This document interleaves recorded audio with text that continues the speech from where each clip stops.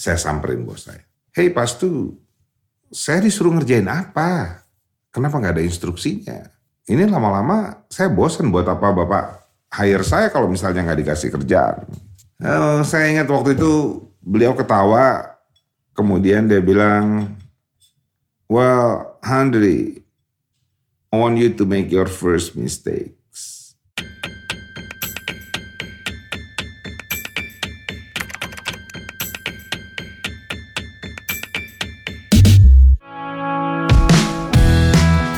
Sharing Handri Trilogi Karir bagian ketiga. Handri Satriago kemudian memulai perjalanan di GE. Jauh sebelum menjadi CEO, ada cerita menarik seputar pekerjaan, leadership, dan waktu yang disebutnya sebagai masa kegelapan karir. Let's hear the story now. This is Sharing Handri. Nah, ini cerita lucu sekali sebenarnya. Karena ketika saya tamat MBA, seperti kebanyakan teman-teman yang lain barangkali tamat MBA, we feel we know everything. Gitu. Kita jadi kayak, we want to be a consultant, kita ingin menjadi entrepreneur, kita ingin menjadi segala hal yang berhubungan dengan manajemen, kita anggap kita tahu banyak. Dan itu yang terjadi dengan saya dan teman-teman saya juga. Gitu. Jadi saya nggak nyari kerja. Kebetulan di IPMI itu setiap kali orang yang mendapatkan nilai tertinggi di satu mata kuliah, dia mendapatkan award yang diberikan oleh perusahaan sponsor. Ada 14 mata kuliah waktu itu. Saya mendapatkan 7 award.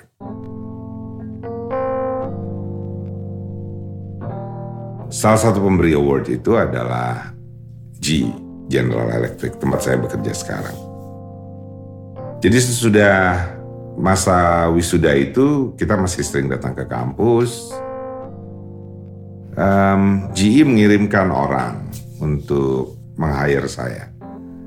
Saya bilang waktu itu, saya nggak ingin menjadi pegawai, karena saya ingin menjadi entrepreneur. Ya, selama di IPMI saya menjadi entrepreneur, saya bikin perusahaan desain grafis, klien saya adalah IPMI. Gitu. Jadi saya tidak merasa punya keinginan untuk kerja. Berulang kali GE mengirimkan orang untuk saya datang ke kantornya di interview. Waktu itu saya nggak bersedia. Belagu amat sih sebenarnya gitu ya. Tapi sampai satu hari kemudian saya mendapatkan telepon dari CEO-nya GE Indonesia. Waktu itu namanya Stuart Dean. Orang Amerika.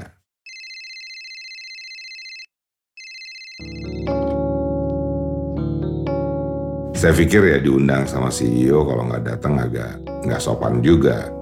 Jadi datanglah saya.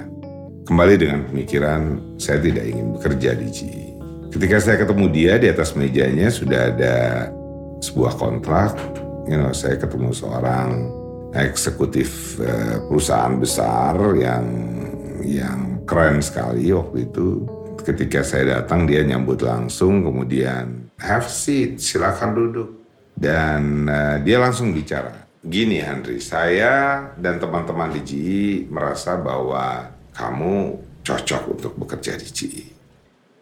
Dan saya kembali dengan alasan bahwa, wah saya belum mau bekerja, soalnya saya memiliki perusahaan sendiri, saya ingin menjadi entrepreneur, saya ingin menjadi konsultan, bla bla bla bla bla bla. Lalu dia potong gini, ini kamu lihat kontrak ini dulu deh. Di kontrak ini ada klausul, kalau kamu bekerja di GE, kamu akan dapat mobil baru. Nah kita pause di situ. Kita flashback ke belakang. Dari kecil, saya hidup di keluarga yang sangat sederhana. Saya anak tunggal dan setiap kali kita punya waktu bersama, ayah saya akan ngajak saya dan ibu saya untuk jalan-jalan dengan mobilnya yang tidak pernah baru. Mobil ayah saya waktu itu adalah Mazda kotak sabun. Kemudian saya duduk paling belakang, bisa tidur-tiduran waktu itu. Dan setiap kali bawa mobil, ayah saya selalu bilang bahwa kapan ya papa punya mobil baru ya? Mobil baru buat beliau definisinya adalah mobil yang ketika dibeli joknya masih ada plastiknya. Dan itu berjalan terus, berganti waktu, berganti mobil. Ayah saya tidak pernah punya mobil baru dan saya selalu ingat kata-kata beliau, kapan ya papa punya mobil baru? Gitu. Jadi saya ingat betul bahwa ayah saya punya keinginan yang belum tersampaikan. Nah, kita fast forward lagi, kondisi saya, kemudian CEO GE Indonesia waktu itu Stuart Dean, kontrak di tengah meja, dan pembicaraan bahwa kalau saya dapat kerja, saya akan dapatkan mobil baru. Saya langsung bilang, mobilnya akan ada di hari pertama saya bekerja. Dan Studin itu bilang, of course, it's a brand new car, can have it. Saya bahkan tidak ngelihat lagi berapa gaji yang ditawarkan ke saya, merek mobilnya apa. Saya langsung bilang, okay, I'll sign the contract. Saya sign the contract karena saya bakal dapat mobil baru.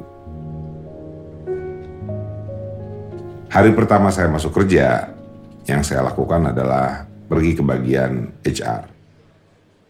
Pergi ke bagian personalia, nanya, Bu, saya pegawai baru. Mobil saya sudah ada. Dan ibu itu tawa kemudian bilang, of course, sudah ada di bawah. Ini kuncinya. Silahkan. Saya bahagia luar biasa waktu itu. Kemudian saya bilang sama bos saya nanti makan siang pergi ya. Nah, dia bilang oke. Makan siang itu saya pulang.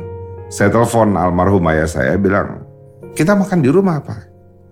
Ayah saya kaget, kenapa kamu hari pertama kerja malah pulang? Saya bilang, pulanglah, kita makan bersama, kita ngerayain. So ayah saya pulang, beliau sampai duluan. Kemudian beberapa menit kemudian saya nyampe dengan mobil baru.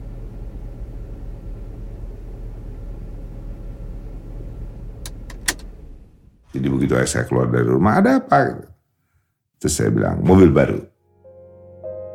Ayah saya dan ibu saya bilang, alhamdulillah, hari ini ayo kita buka plastik joknya.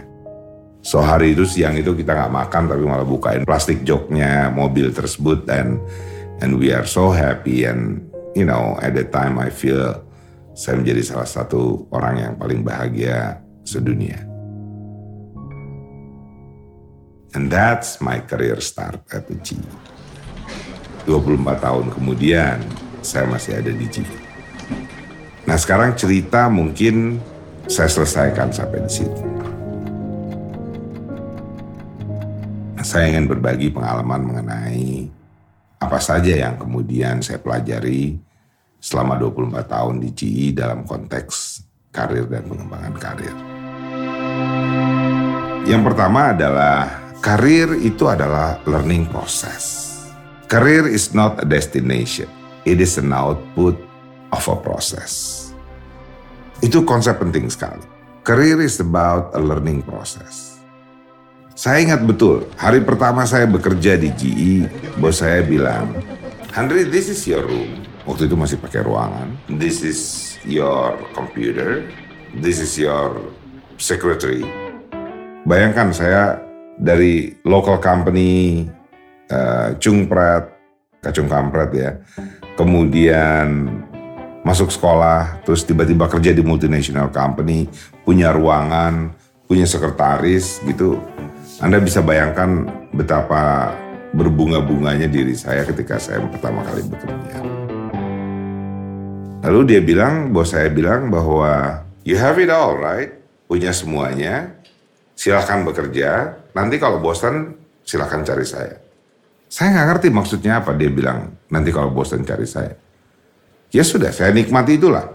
Punya ruangan di Lipo Plaza. Lalu saya mulai buka komputer, kita lihat produknya apa, mempelajari. Kadang-kadang saya tanya, kadang-kadang enggak. Satu hari menyenangkan, telepon-telepon, gratis semuanya. Hari ke-7 saya mulai bosan. Saya pikir kenapa saya nggak dapat kerjaan ya? Kenapa nggak ada tugas ya buat saya? Instruksinya apa, Jos? Kok nggak ada? Hari ke-10 saya nggak tahan. Saya samperin bos saya. Hei Pastu, saya disuruh ngerjain apa? Kenapa nggak ada instruksinya? Ini lama-lama saya bosan, buat apa Bapak hire saya kalau misalnya nggak dikasih kerjaan.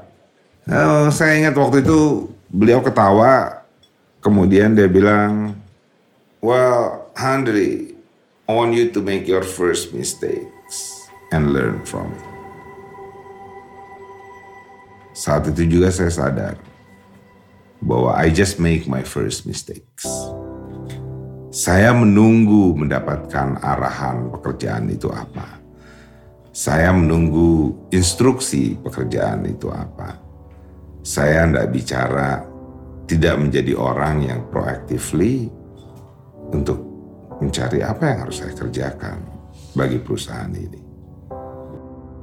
Sejak hari itu, saya mencoba belajar sendiri. Saya bertanya apa masalah yang sedang dihadapi dan di mana saya bisa berkontribusi. Saya kemudian punya waktu banyak untuk berdiskusi dan belajar dengan bos saya, dengan para leader senior saya waktu itu. Dan menarik sekali, 2 minggu pertama saya bekerja di GE, saya langsung diperkenalkan dengan dunia global. Saya disuruh ke Hong Kong, kemudian disuruh ke Singapura. Sebagai catatan, itu pertama kali saya punya kesempatan untuk keluar negeri. Dan sejak itu saya nggak berhenti travel. Lalu saya mulai berpikir bahwa karir itu adalah kartu nama. Karir itu adalah posisi di mana kita berada dalam sebuah struktur organisasi. Dan itu yang harus dikejar. And that's what is leadership all about menurut saya pada saat itu. Saya salah besar karena kartu nama tidak menunjukkan kualitas seorang leaders. Struktur organisasi adalah output. Bukan itu yang harus dikejar. Tapi proses pembelajarannya harus dikejar. Sejauh mana kita sudah mengetahui sesuatu. Sejauh mana kita sudah menjadi master terhadap bidang yang kita kerjakan.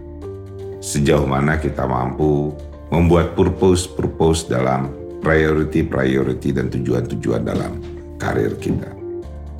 Akhirnya saya sadari bahwa leadership pada akhirnya adalah mengenai influence.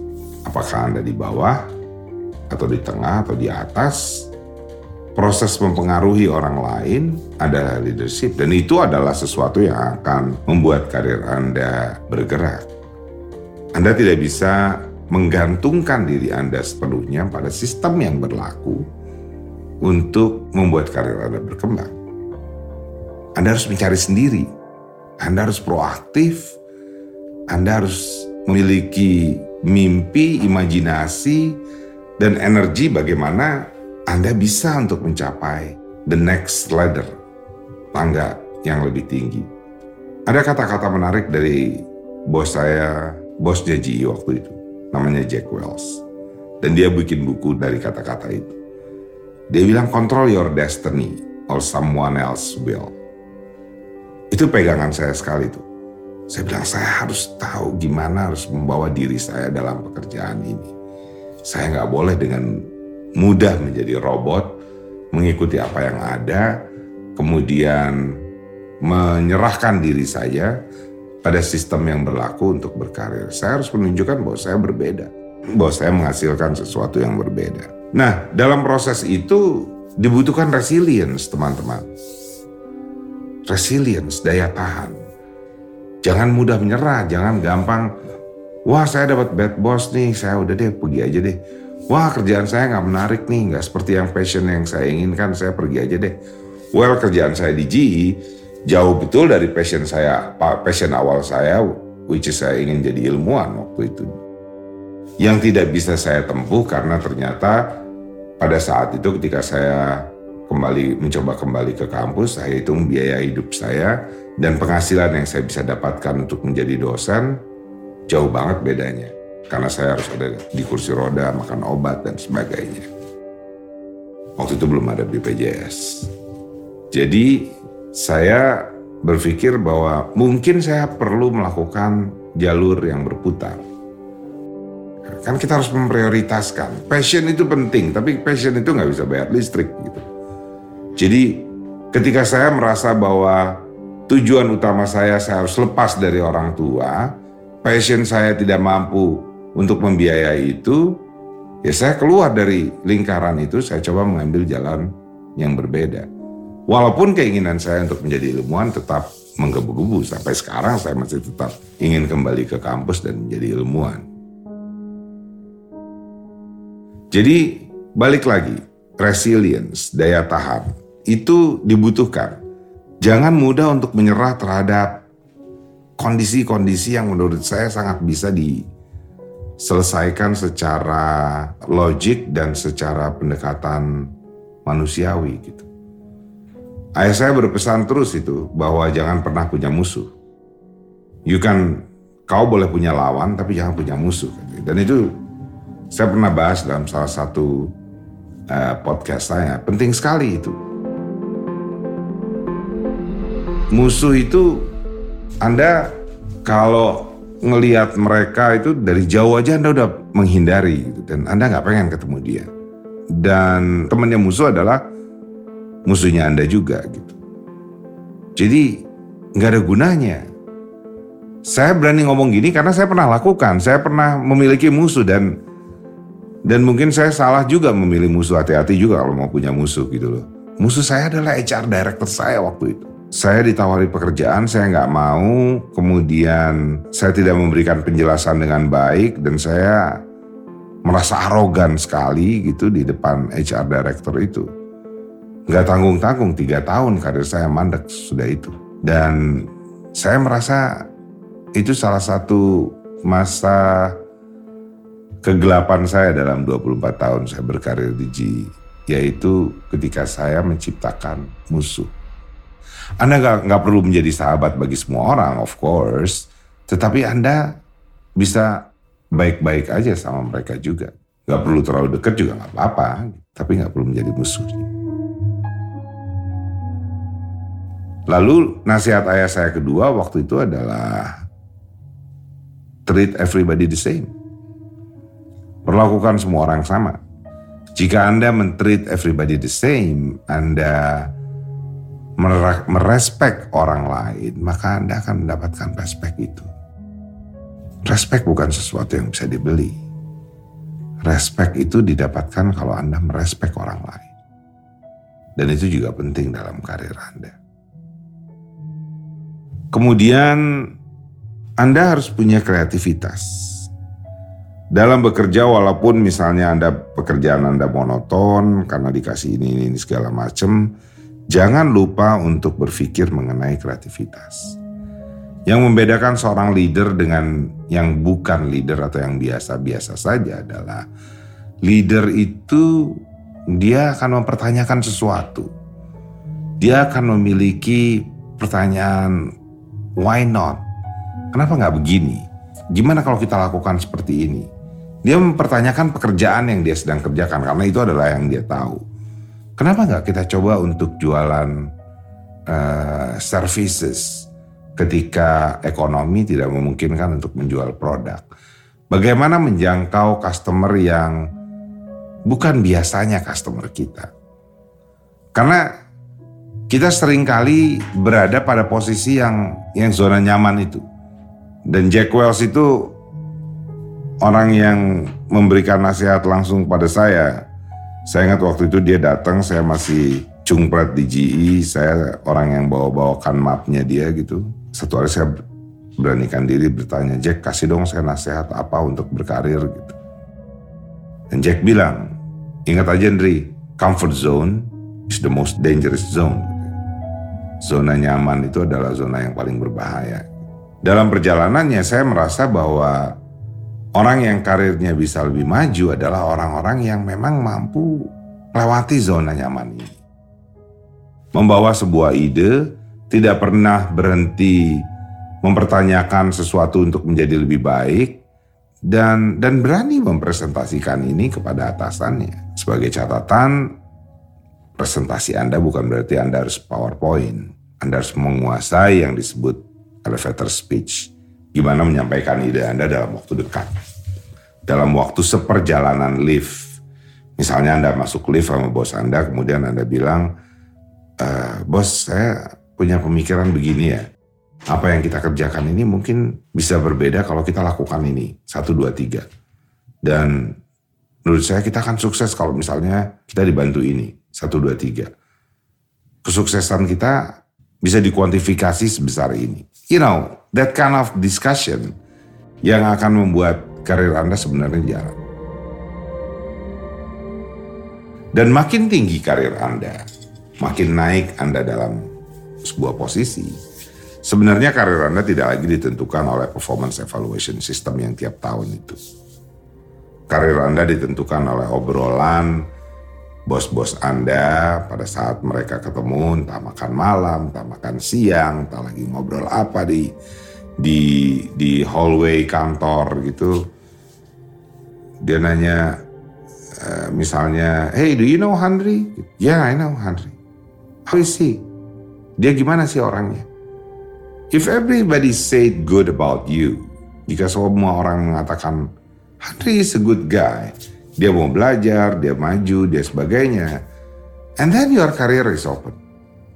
Tapi jika ada 1 atau 2 orang aja yang entah itu musuh Anda tadi atau entah itu Anda tidak respect dengan baik, Anda tidak perlakukan dengan baik, yang mengatakan iya sih Henry oke, tapi dia kayaknya gini. Nah, itu pintunya makin mengecil. Semakin banyak orang yang berkata seperti itu, maka orang yang tadi berkata bagus tentang Anda akan terlupakan. Karena buat orang jauh lebih gampang mengingat kesalahan ataupun kejelekan orang lain dibanding dengan kebaikan dan kehebatan orang lain. Jadi bagaimana cara Anda bergaul di dalam? Bagaimana cara Anda membangun reputasi di dalam perusahaan? Bagaimana membuat diri Anda menjadi berbeda dengan yang lainnya? Lepas dari rutinitas dan kungkungan zona nyaman yang ada, itu menentukan karir Anda. Lalu mungkin pertanyaan berikutnya adalah gimana bangun network di dalam ataupun di luarnya? Anda harus buang dulu tuh konsep saya introvert, bukan extrovert, saya orangnya pemalu dan sebagainya. No. Again, remember your purpose. Right? Remember your purpose. Anda ingin karir Anda naik atau tidak? Anda ingin maju atau tidak? Anda ingin bertambah pinter atau tidak? That's the purpose, right? That's the basic question yang kita punya. Yang paling jelek adalah gini, kita pengen seperti itu, tetapi kita tidak ingin menjalankan, dan kita menyalahkan orang lain. Again, saya berani bicara seperti itu karena saya pernah mengalami situasi itu. Life is not always fair, teman-teman. Dalam pekerjaan pun begitu. Saya pernah satu masa, orang-orang seangkatan saya yang masuk, mereka di training ke Amerika semua. Saya nggak di training. Saya merasa bahwa ini nggak adil banget nih gitu. Oh mungkin gara-gara gue di kursi roda nih jadi kayak begini dan sebagainya. Saya marah. Saya merasa diperlakukan tidak adil. Jadi kemudian saya mikir, ya buat apa gue kerja dari pagi sampai malam dan sebagainya begini. Gue gak diperlakukan dengan benar juga. Udahlah, gue sembarangan aja deh gitu. Kerjaan saya adalah ngerjain secukupnya aja, datang ketemu orang dan sebagainya secukupnya ada. Yang paling banyak adalah ngedumel di belakang, salah tuh sebenarnya, harusnya gini dan sebagainya. Always being negative to people.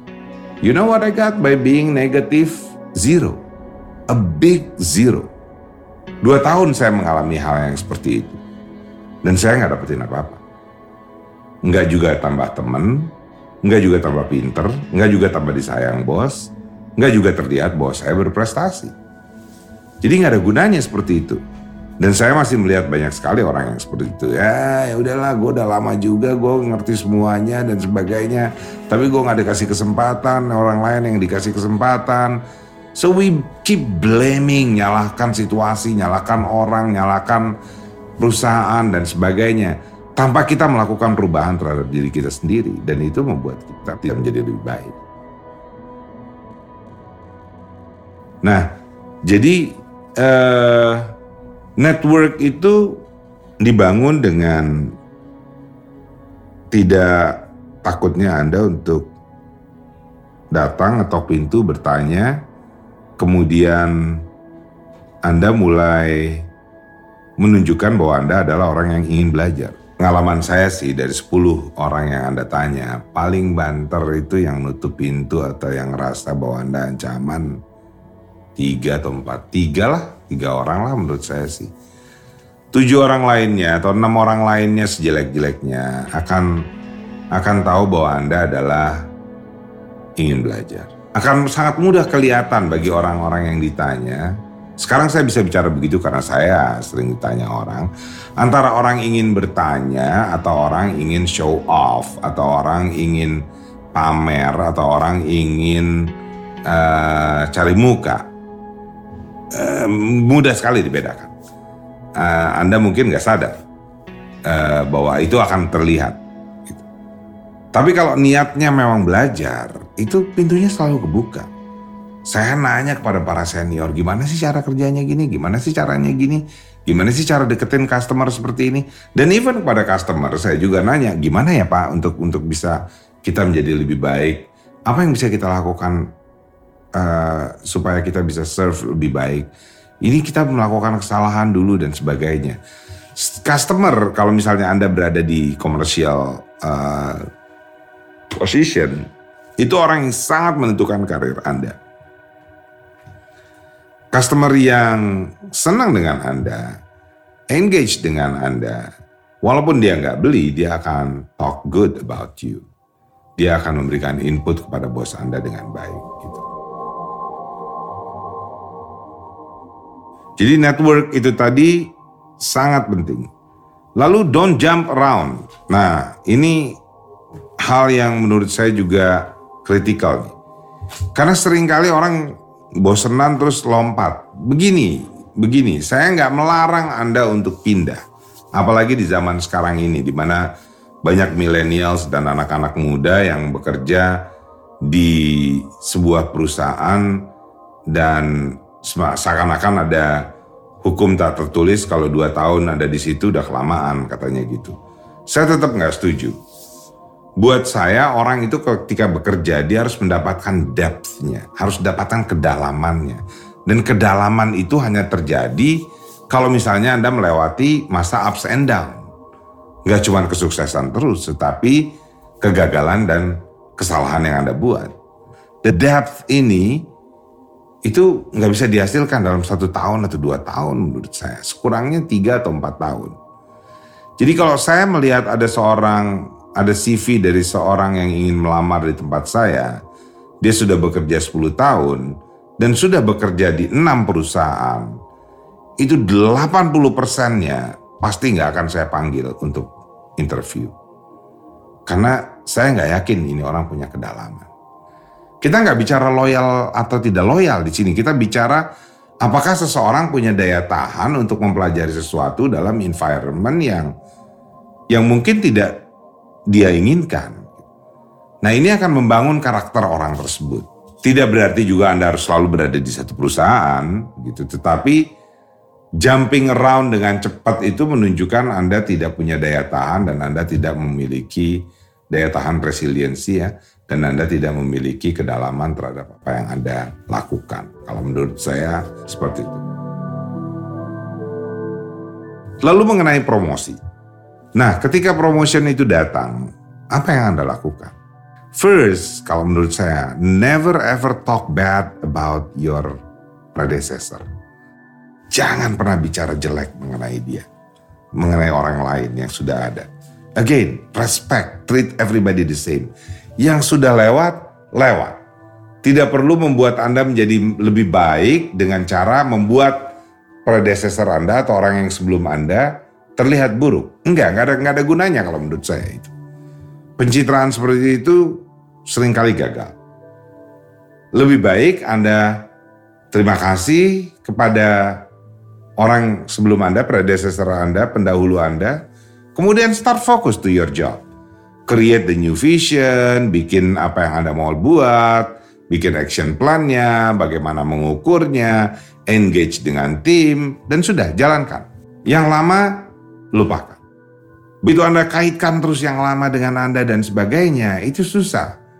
Nah, saya nggak bisa bicara banyak ketika misalnya kasusnya ada di perusahaan pemerintah atau di BUMN yang saya belum pernah jalani ya. Yang dikait-kaitkan yang lama dengan Anda dan sebagainya. Tapi saya tarik aja garis yang keras gitu. Bahwa ini adalah mulai dari saya. Ketika saya mulai kondisinya seperti ini, planning saya seperti ini, dan ini yang saya ingin lakukan, dan ini yang dibutuhkan untuk membuat saya sukses. Sebelumnya sudah lewat. And then crisis. Apa yang dilakukan ketika krisis? Kadang-kadang perusahaan mengalami krisis. Kadang-kadang organisasi Anda mengalami krisis. Saya berprinsip pada 3 hal ketika Anda mengalami krisis. Dan 3 hal tersebut saya pelajari baru-baru ini dari ketika GE mengalami krisis. Yang pertama adalah candid. Anda harus bicarakan apa adanya. Tidak perlu ditipis-tipisin. Kalau Anda bermasalah, ya Anda bermasalah. Perusahaannya rugi. Perusahaannya mengalami kesalahan dalam perhitungan keuangan, ya perusahaannya melakukan kesalahan. That's number 1. Be candid. Apa adanya. Yang kedua, transparan.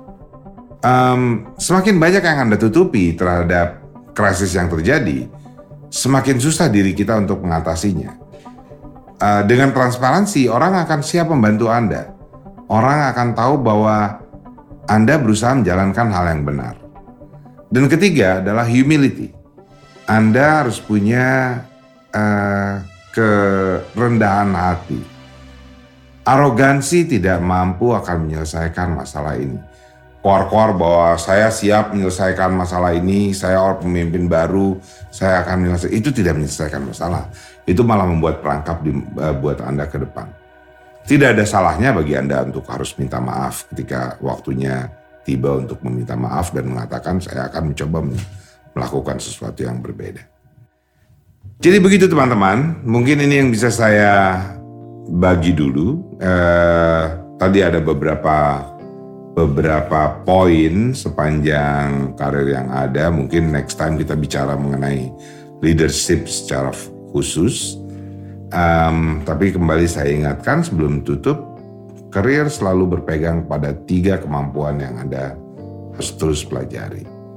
1, penguasaan tentang perusahaan Anda dan tentang produknya. Kalau perlu Anda lari lebih jauh untuk bisa mengetahui itu. Di awal-awal saya bekerja, setiap Sabtu saya selalu masuk, khusus untuk mempelajari katalog yang ada. Dan membuat saya menjadi lebih tahu dibandingkan dengan yang lainnya. Yang kedua, mengetahui tentang market, kompetitor, dan dinamikanya. Untuk itu perlu nanya banyak orang, perlu baca banyak, perlu lakukan analisis gambar-gambar sendiri dan sebagainya. Dan yang terakhir adalah perlu network yang luas. Seluas mungkin, nggak cuma stakeholder Anda. Anda harus punya kemampuan lepas dari pergaulan yang itu-itu saja. Jadi misalnya Anda seorang legal di sebuah perusahaan, lalu teman Anda lawyer semua, dan pembicaraan Anda akan selalu berada pada hal yang sama. Saya sangat menyarankan bahwa Anda accept diversity, keberagaman yang Anda bergaul dengan orang sales, Anda bergaul dengan orang produksi, datang ke pabrik, pengen tahu apa yang terjadi di situ, melihat bagaimana dinamika dan susahnya supply chain, dan seterusnya. Demikian teman-teman, semoga ada manfaatnya, dan saya berharap Anda tidak pernah menyerah untuk menapaki karir Anda. Terima kasih. Sekian sharing Henry. Sampai jumpa lagi.